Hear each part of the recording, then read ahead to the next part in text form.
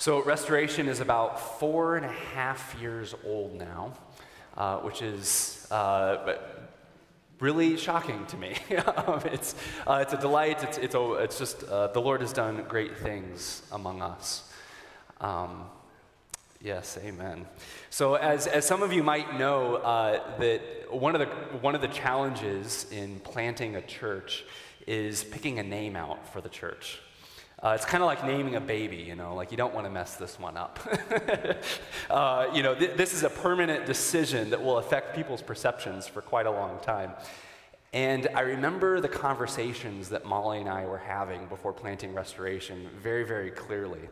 We were tossing out, the names of various saints or other popular names that are out there. I almost thought about sharing some of those concepts with you all, but there's names in our cities that are named these things that I thought were great, and Molly kind of shot down. Not to make Molly out to be the bad guy.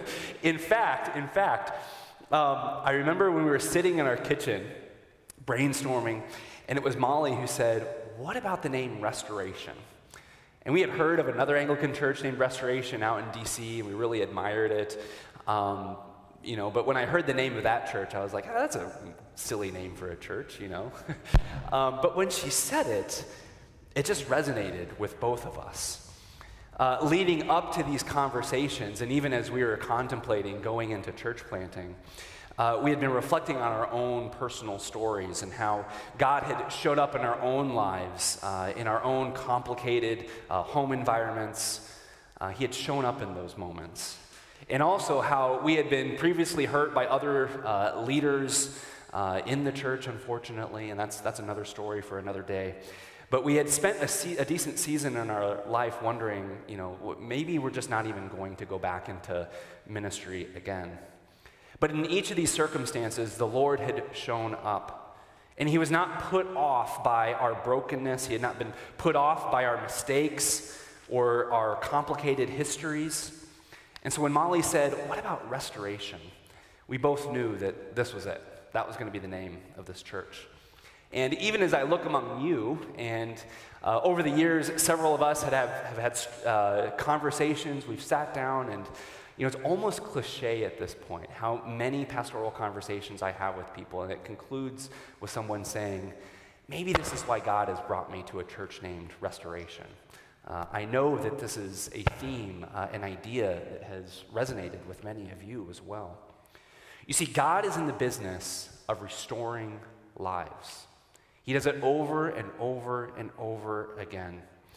Embedded in the word restoration is, and this is not etymologically appropriate, I realize that, but I love thinking of it as a restoryization of our histories, of our lives.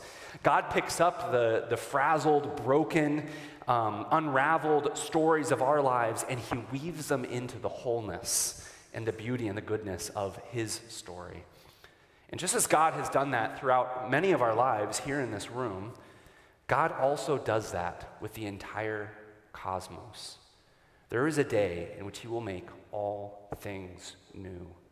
The Bible tells us that this is the direction, this is the purpose, this is where all of creation is heading. It's the culmination of the gospel.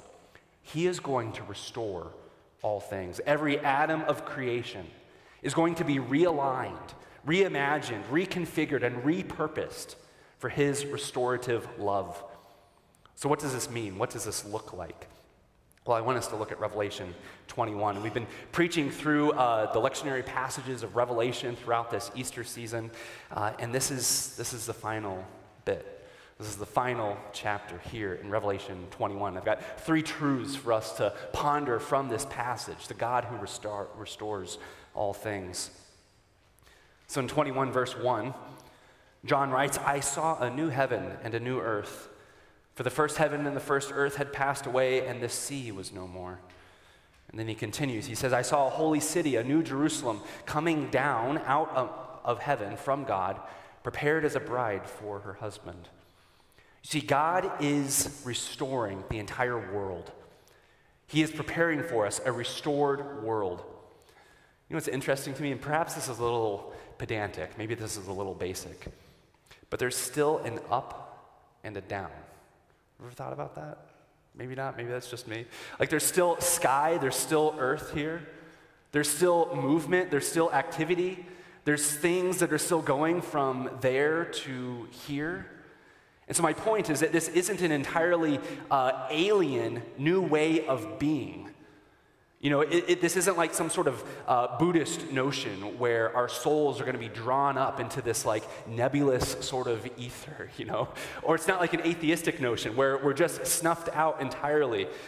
This isn't some sort of like disembodied experience. No, the Christian understanding is it is a restoration of this world. You see, it is complex. There is sky and there is ground. But also there's a city, which implies that there are places that are not city. There's still going to be field and forest. There's still going to be lilies. There's still going to be lakes. Praise the Lord, right? As Minnesotans, we like that.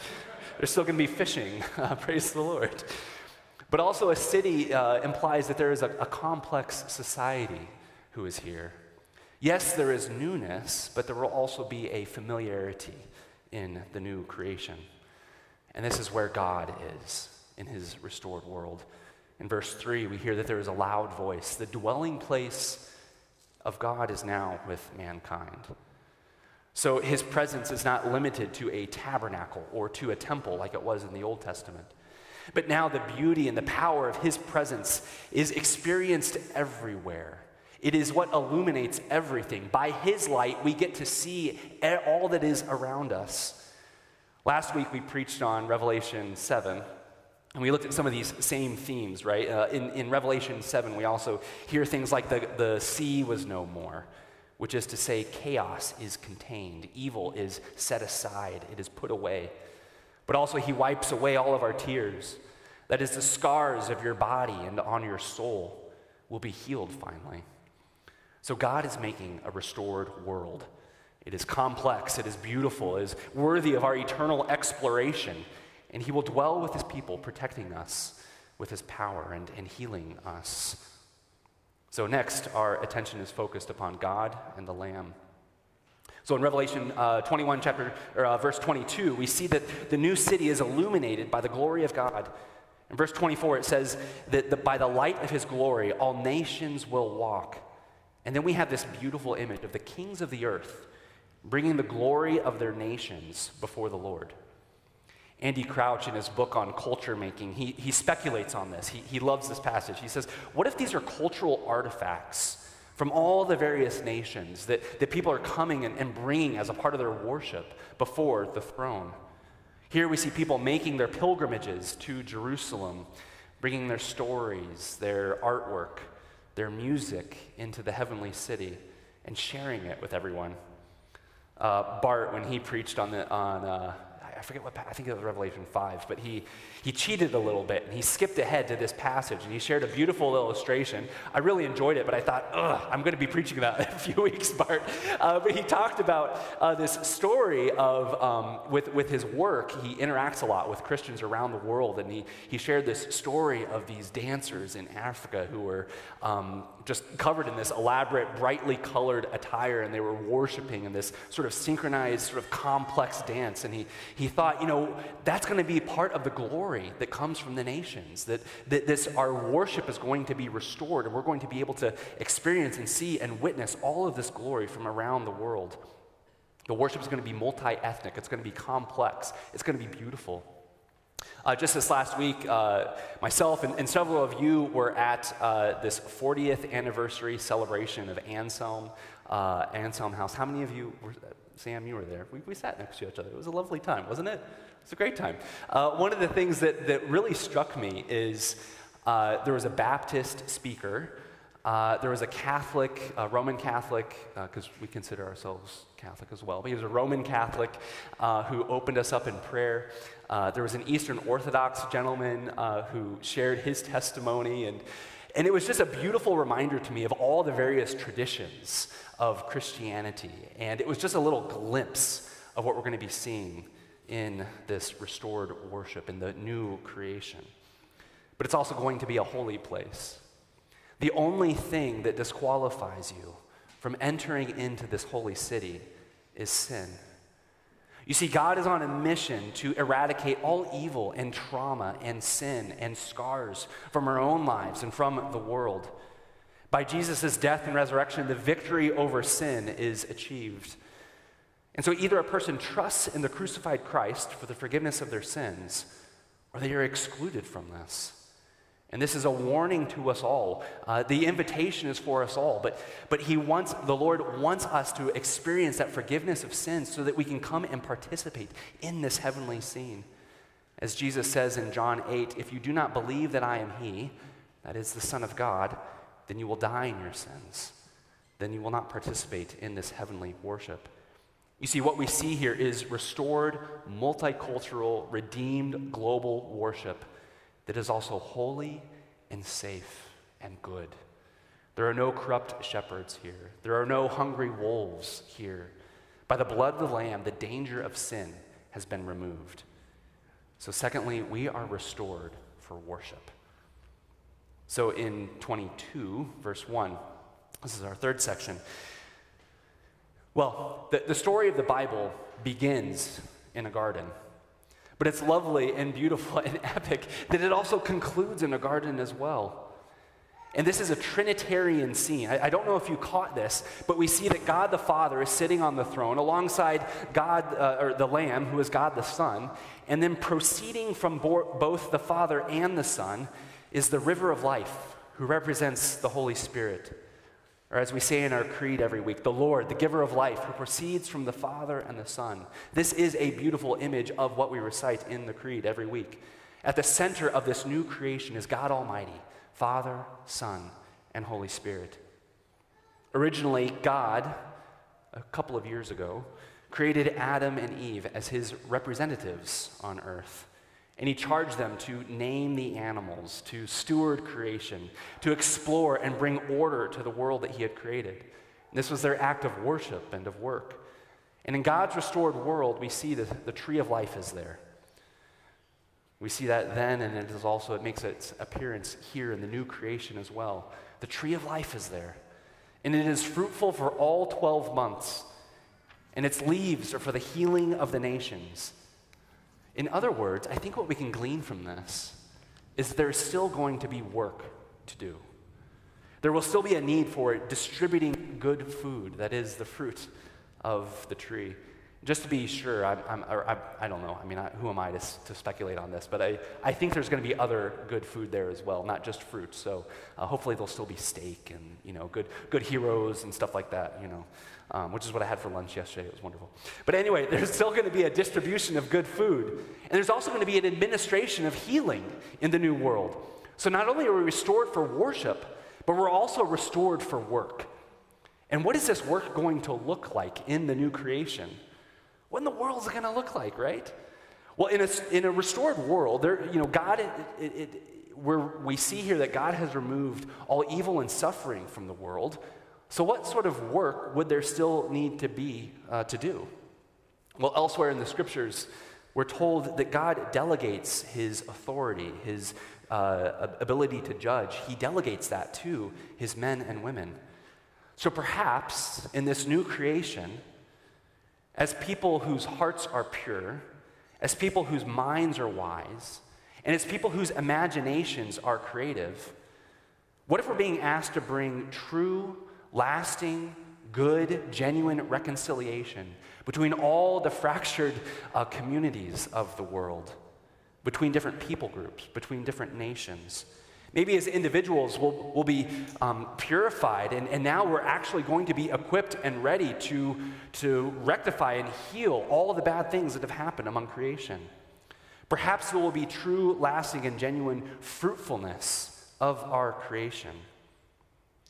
So let's let's wonder here for a little bit. Let's play with this for a little bit. Like, what if those of you who practice law right now, what if you were able to actually hear genuine, true testimony from witnesses? It wasn't corrupted by faulty memories or ulterior motives. And what if based on that you're able to administer true, pure justice in a way that satisfies all parties and causes great rejoicing and restoration that's able to happen? That people are actually glad and peace actually is permeated by the decisions that are made?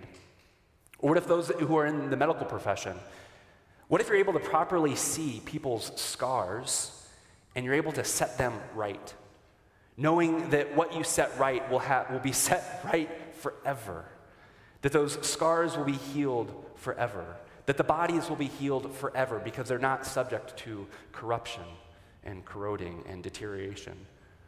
Or what if those of you who are in the fields of science and technology are able to build things that are good and not addictive and crazy, but are able to build things that cause us to go, maybe this is cheesy to say, but to be able to go boldly where no person has ever gone before. Like, what if that's the role of technology in the new creation, is to go and explore all the various nooks and crannies and corners and planets and systems of this universe? And you could be a part of that. How exciting would that be? And those of you in the hospitality industries, what if we're able to distribute food that is actually life-giving and complex and causes us to worship and enjoy the Lord all the more? Just as our eyes behold the beauty of creation, what if our mouths are able to taste the goodness and the joy of creation as well? Does the fruit from the tree of life taste the same in summer as it does in winter? I don't know. Let's find out. It's going to be great. And those of you who are maybe 7s on the Enneagram and like to change your job every 2 years or so, it's great because you're going to have all of eternity to try out all the various elements of human redemption. What is the fullness of a human life going to look like? And what sort of abilities are you going to be able to test out and explore and enjoy and then find something else to enjoy? So in the restored world, we are going to enjoy restored work, and it will be good. Derek, I noticed that one of the questions that you like to ask is, what are the heart songs of this congregation? In other words, what are the songs that we sing loudly to? Not just because they're catchy or nostalgic, but because they resonate with the real experiences of real people. Well, I want our congregation to have heart scriptures as well. And that's not to say that there's some Bible passages that are better than others. That's not what I'm saying. But there's certain stories that resonate with us as Restoration here in Minneapolis in 2022. What I mean by that are Bible passages that resonate with our history, with our vision, with our church in a special way. So for example, I think about John 21, that passage that we taught on in that first Easter service over 5 years ago now. That Easter service was that preview service. That story of Jesus making breakfast for the disciples and then pulling Peter aside, who was completely ashamed and broken of the things that he had done, and Jesus restoring him back to a place of purpose and peace. But I also think of that story from John 4 when Jesus meets the woman at the well, which is depicted in a wood carving that's just around the wall back there. But it's a story where this woman is trying to hide in her shame and her sorrow. But Jesus restores to her dignity. He restores to her a place of honor in the community. They're able to celebrate and enjoy fellowship with one another again. These are scriptures that exemplify our heart for the Lord who restores all things and all people. Well, Revelation 21, I want to be for us one of these heart passages. Because this is the end game. This is where the gospel is taking us. This is where we should have our eyes fixed. So when this world gets absolutely crazy, when we're disappointed by our leaders, when it seems like everything is falling apart, we can remember the goodness and the beauty and the power and the peace that exists in this passage. We live in a society that has a very different view of where the world is heading. We live in a society that believes that all of creation, if they call it creation, is eventually going to burn out. It's going to lose its energy. It's going to get very cold eventually, and everything will essentially stop. But the Christian believes that the same God who spoke everything into existence is going to tenderly and gently restore this world to be a beautiful home. Our society believes that individual passions are king, that they rule everything. If you want it, you should have it, whether it's power, whether it's stuff, or whether it's other human beings. Your ability to satisfy your passions will determine your degree to happiness, our world says. But the Christian believes that one day our hearts will be transformed. Our hearts will be fully cleansed. And we'll be able to see God purely and beautifully and holy. And his presence will allow us to see everything as the way in which he truly intended it. In our present age, work of the human race is corrupt. It wears down and breaks our own bodies. It pollutes our world. It scars the earth. We purchase, we consume, and we're never, ever satisfied. But for the Christian, there will be a day in which we participate in the healing acts of God Almighty, when we will participate with him in healing and ordering and exploring and stewarding this creation. We will find, we will create, and we will share with all for the glory of God. So join us. Join us.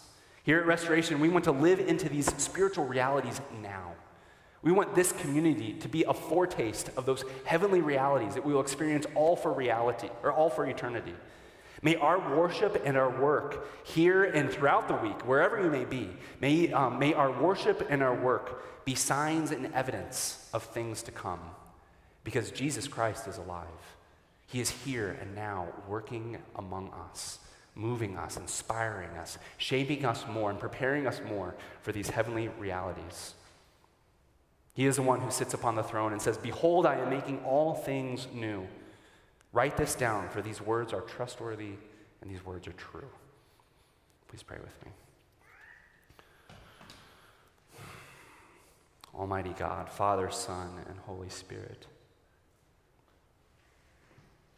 overwhelm us with your glory. Show us more of who you are. Continue to restore us, Lord, and shape us into your likeness.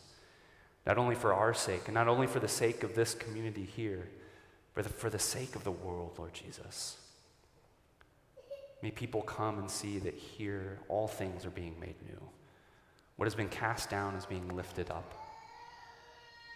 May it be so, Lord. In your name we pray all these things. Amen.